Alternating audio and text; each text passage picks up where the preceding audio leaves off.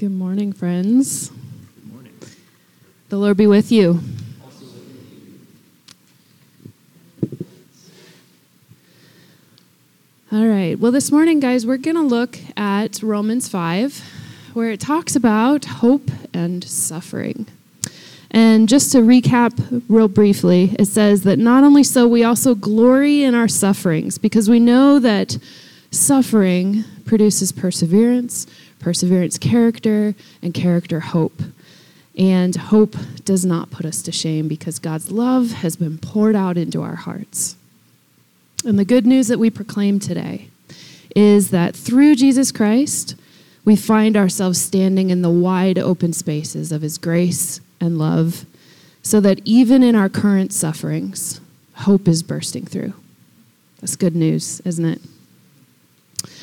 So now it's time to get real, y'all, as my Southern friends would say, although Mallory's back with the kids. So anyway, time to get real. As some of you know, I'm new to preaching, getting used to it. And I have said at the beginning, okay, I'll step into preaching. I'll do this on one condition. Do not have me preach on suffering or the problem of evil in the world. And yet here we are today. Guys, usually I will, before I sign up for a week for preaching, I will go and look at the schedule. I will look at the scripture readings. I will read through them and make sure, okay, this isn't going to cover suffering or the problem of evil. Okay, I'm good. For some reason, I didn't do that this time. I don't know where my mind went. Did not do that, so here we are today. The reason why I want to avoid that is it has been a struggle for me to just to understand and to receive and to believe passages like this. Some of you know that I've dealt with chronic pain and chronic fatigue for about 10 years now and haven't had answers for it. I have been to doctor after doctor. I've had MRIs. I have had blood tests. I've seen chiropractors. I've gone to physical therapy. I have changed my diet. I have tried new vitamins. List after list, thing after thing. Next month, I'm going to see a rheumatologist. But this is what makes it difficult for me. I don't know why this is happening. Just this past Tuesday, I got home from work, and the fatigue hit me again. It feels like there are like concrete bricks strapped to my back. I feel like I'm coming down with the flu. Like that, it's just the energy is zapped to zero, and I have to stop, and I have to go and rest. I just can't keep moving. I want to go and engage with my kids. You know, I want to get things knocked off my to-do list. I want to get stuff done around the house, but I am unable to. And it is really difficult. It's been years of frustration and confusion and lack of answers. So I feel very in touch with my own suffering. It's not an abstract conversation for me. And I don't know about you guys, but what I've been told and what I've heard when it comes to suffering has just not been helpful, or it's just been downright wrong. And I know that there are many others in our community who are going through similar difficult things. Sharon's dad was just in the hospital this past week again. There are others of you who deal with chronic pain in our community here as well. We heard a few weeks ago that ICE had raided Ignacio's family restaurant. There are multiple difficult things that we all are experiencing that are all difficult. Suffering is everywhere. I mean, if you live a moment, it's inevitable. You will probably bump up against some sort of suffering in your life. It's local, it's worldwide, it's small, it's big, it's short-term, it's long-term. It's everywhere. And it's very easy to get overwhelmed by it. And often the responses that we're given or that we hear, the thoughts that we have about suffering, are things like, There's the sugar-coated Hallmark card, like country lovey song responses. You know those responses to suffering? I like to call them theological cotton candy. Like, it tastes good for a moment, but in the long run, it's really bad for you. Or I don't know if you guys have had this one. If suffering happens, like something is wrong and needs to be fixed. I need to fix it. So I need to figure it out and change it so that I can make it better. Or I must have done something wrong to cause this. Like Job's friends. Remember, his friends were, well, you must have done something wrong to have caused this. Or God must be trying to teach me something. That must be it. I need to learn something, and he's just trying to use this to teach me something. Or this is evidence that I'm disconnected from him, that he's angry with me, or that he simply just must not care, like he just doesn't see me. I'm left alone in the midst of all of this. These are the stories that sometimes I hear. And they're the stories that wear us down, that use us up, that take its toll on us. There's shame that comes in the midst of suffering. There's disappointment when it happens again and again. There's hopelessness that can settle in. And suffering begins this downward spiral for a lot of us when we're going through it, where it feels like ultimately this is having the last word in my life. And on my bad days, I read passages like this, hope in the midst of suffering. And it just feels like hope is too far of a reach. It feels risky. It feels risky to put myself out there again and hope or try to hope one more time. It feels like the cost is just too high. So that's where I've been left, and here I am with the task of preaching on suffering. So this week I've definitely had a kairos, as we like to say around here, a moment where God is at work, where God does have some good news for us in this. So we're going to dive into that. What is Paul saying in this passage? What do we do when suffering happens? Is there a different experience of suffering that's available to us? What does God want us to say? Or what does God want to say to us? Excuse me. And friends, I'm not going to have easy answers for you because it's not easy and it's a mystery. But what I do know is that God is not the author of suffering. That what he does consistently, again and again, throughout Scripture, is come in to redeem and restore, to bring life and not death. So the good news that we cling to today is that through Jesus Christ, we find ourselves standing in the wide open spaces of his grace and of his love, so that even in our current sufferings, hope is bursting through. So let's take a deeper look for a moment at our text, Romans 5. And Romans 5 is basically what Paul had learned about faith and hope and love through his own sufferings. Like, this isn't a guy who just comes in who really hasn't gone through much in his life and is like, here, let me give you some advice. Let me tell you what to do. Let me tell you what to think and what to feel. No, like, he has gone through immense struggles. He had his whole life turned upside down.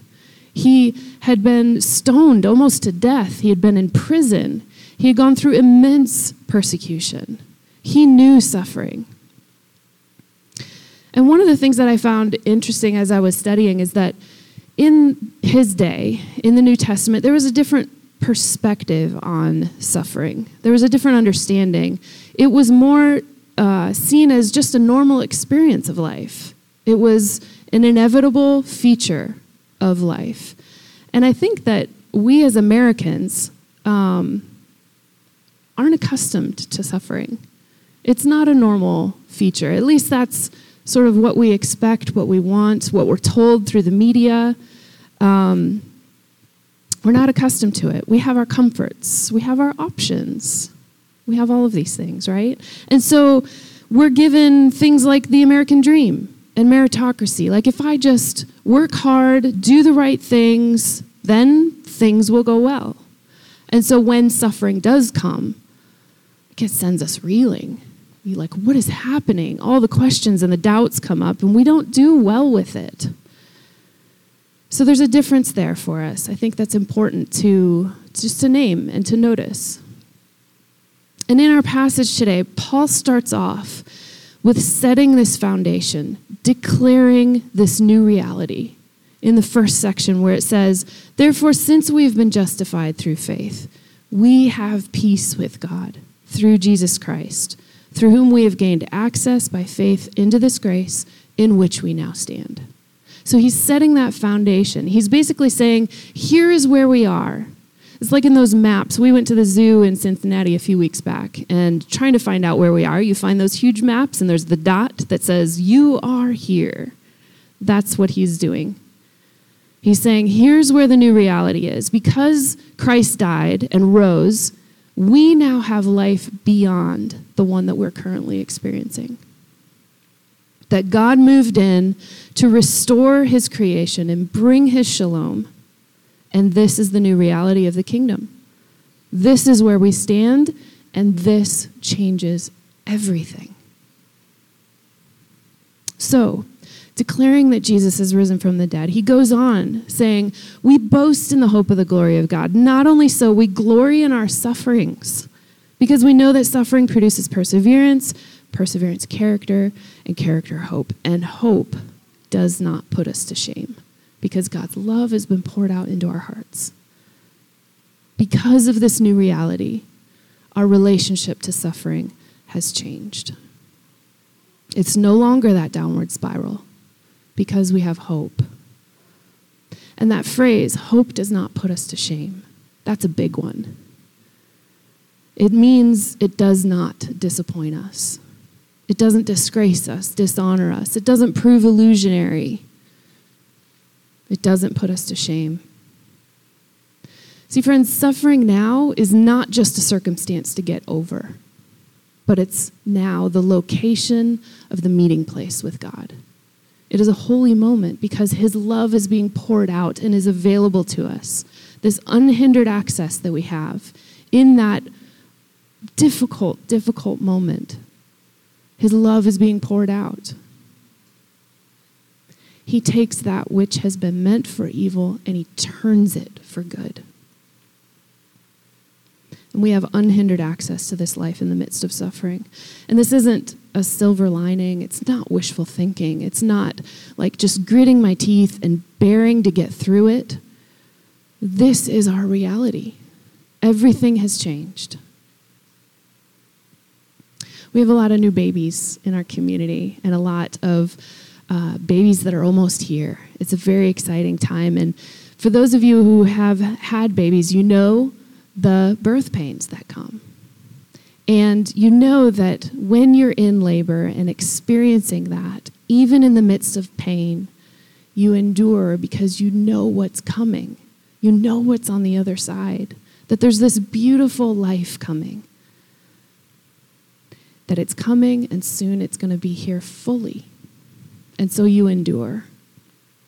And similarly, in the midst of our sufferings, we endure because we know what's on the other side. We know what's coming.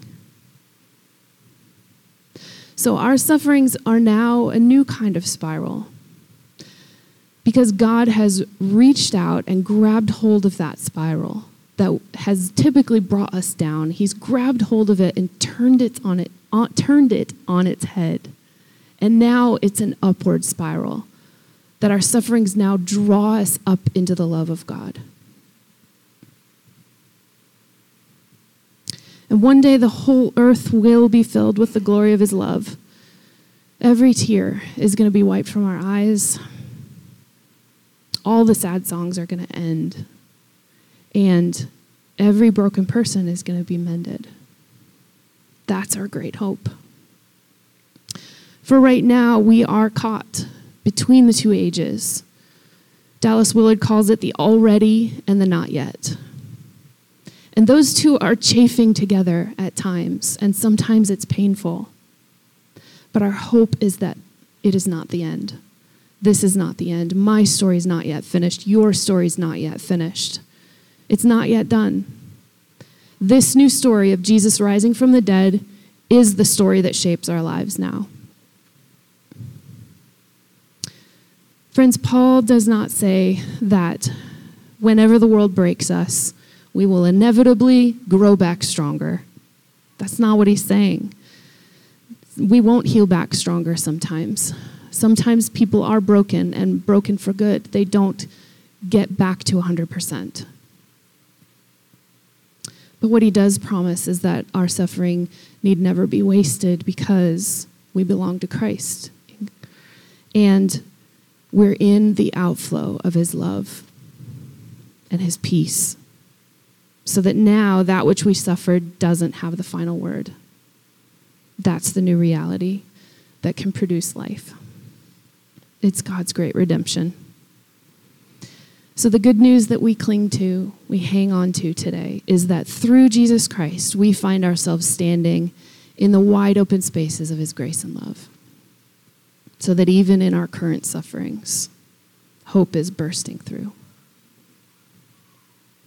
And I wonder sometimes, for myself, I wonder sometimes if why I struggle so much or so deeply is because I choose to suffer alone. That it's easier sometimes to just put on a happy face, to smile, to not reach out. You know, there's those moments where you feel vulnerable to share. You know, like it's been really difficult this week, or it's been really difficult this morning. I felt awful, or going through this hard thing. Like shame causes us to not reach out. But friends, hope gets spoken in the midst of community. What we need is dispersed through you and through me. And as we reach out to each other and take that risk to share, to be vulnerable, to connect, that's when we live into our new story. That's when we get to be agents of peace and of hope. And I find that the more that I do that, the more that I'm strengthened. The more that people just say a phrase and I'm like, that is exactly what I needed to hear. And passages that do deal with suffering are transformed for me. They're no longer difficult to read, or I read them and I'm like, yeah, that sounds great. They're not like that anymore. They come alive for me. You know, verses like peace will guard your heart and mind because love is concentrated into our hearts. Nothing can separate us. Even in our sufferings have become the occasion where hope is being birthed. Verses like, in this world you will have trouble, but take heart. I've overcome the world. In all things, God works for the good of those who love him. Our present sufferings are not worth comparing to the glory that will be revealed in us. Verses like those come alive for me when I'm reaching out and not trying to suffer on my own. I'm not trying to suffer on my own, but fear keeps me from reaching out, and therefore I suffer on my own. So the good news to us, friends, is that our sufferings and the sufferings of the world, everything that we read in the news every day, the stories that our relatives and our friends are going through, those no longer get to define us. Even they are transformed. They no longer get the last word.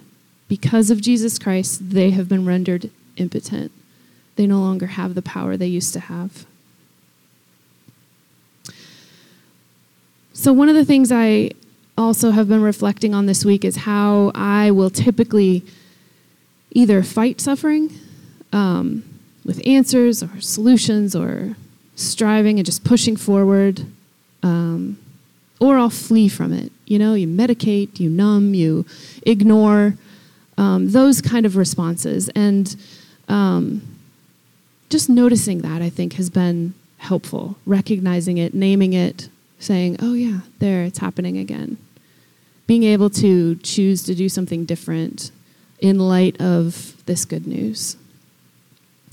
And also a few weeks ago, my daughter Raina, my oldest daughter, and I got our first tattoos. It was super fun. And it's kind of ironic because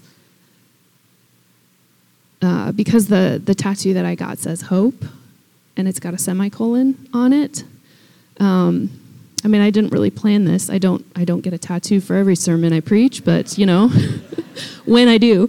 But it's in my own handwriting because I needed to tell myself and remind myself to hope. It's on my weaker hand. It's on my left hand. So it's in moments of weakness. I can remind myself. And the semicolon means that my story is not yet finished. There's no period. It's a semicolon.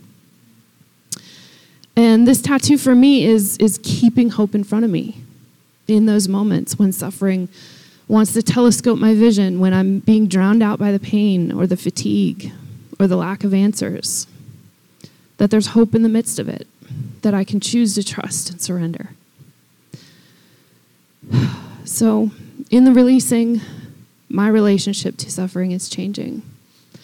It's in the midst of it. It's happening. It's not always easy, but it is changing. I'm finding hope and peace. And peace is, I'm learning, not the absence of struggle, but the presence of love. And His love is continually being poured out into our hearts. One of my favorite quotes is from Frederick Buechner. And the quote says, "Here is the world. Beautiful and terrible things will happen. Do not fear." And the reason why we can choose to not fear is because Jesus is risen. That's our new reality. That's the hope that this brings. Peace, hope, love, all of that, which are all manifestations of life in the Trinity. And today is Trinity Sunday. I love that our verse today talks about the Father and the Son and the Holy Spirit, because those are all manifestations of life in the Trinity, and we're connected to this life today. So the good news that we proclaim is that through Jesus Christ, we find ourselves standing in the wide open spaces of His love, so that even in our current sufferings, hope is bursting through. I'd love for us to just take a minute and respond to this good news. It's important for us, when we hear God speaking, to respond in action. And so typically we will say a prayer, but our sermons are always leading us to the table where we can take communion, where we can receive His life, the bread and the body. But now we're going to move into a time of prayer. And I'd love for you to just reflect on, where is that suffering for you that feels like it's threatening you? Or where in the world do you see suffering that you want to ask for perseverance, for faith, for hope? So as those come to mind, we're going to spend a few moments in prayer. And there's a prayer in our booklet that you can look at. If it's helpful for you, pray that out loud, and we will say, you'll say, Lord, in your mercy, and we'll say, hear our prayer. We'll stand with you and agree with you. If you'd rather just say it quietly to yourself, that's okay too. So the prayer is, Lord, in the midst of blank, let your love fill me with perseverance to rest in your peace, stand in your grace, and cling to the hope of your kingdom. So now we'll move into a time of prayer.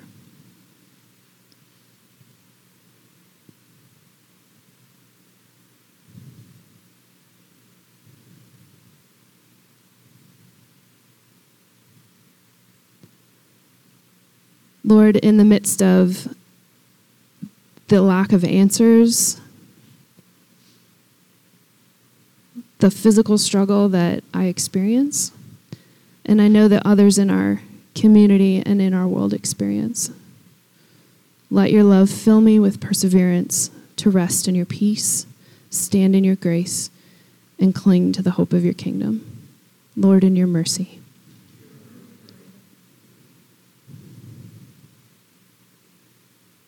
that you have risen from the dead, that you have put us in these places of grace and love. Thank you that our current sufferings no longer have the last word. We stand in hope today. Amen. Now, Bruce is going to lead us in a time of continued prayer for our community and for the world.